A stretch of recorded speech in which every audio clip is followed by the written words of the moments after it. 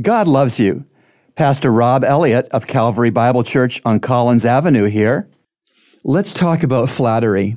Women or men who seduce someone else into adultery or premarital sex often use flattery as bait on their hooks.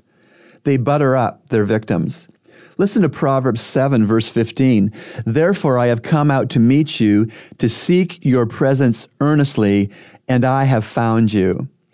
The seductive adulteress points out that she is chasing him because he is so desirable.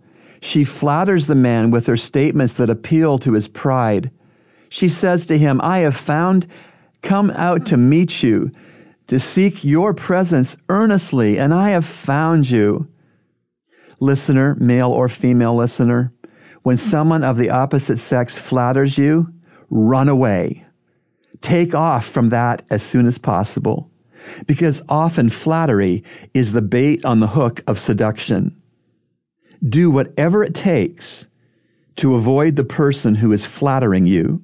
Remember, God loves you, and He's proven it with Jesus' cross.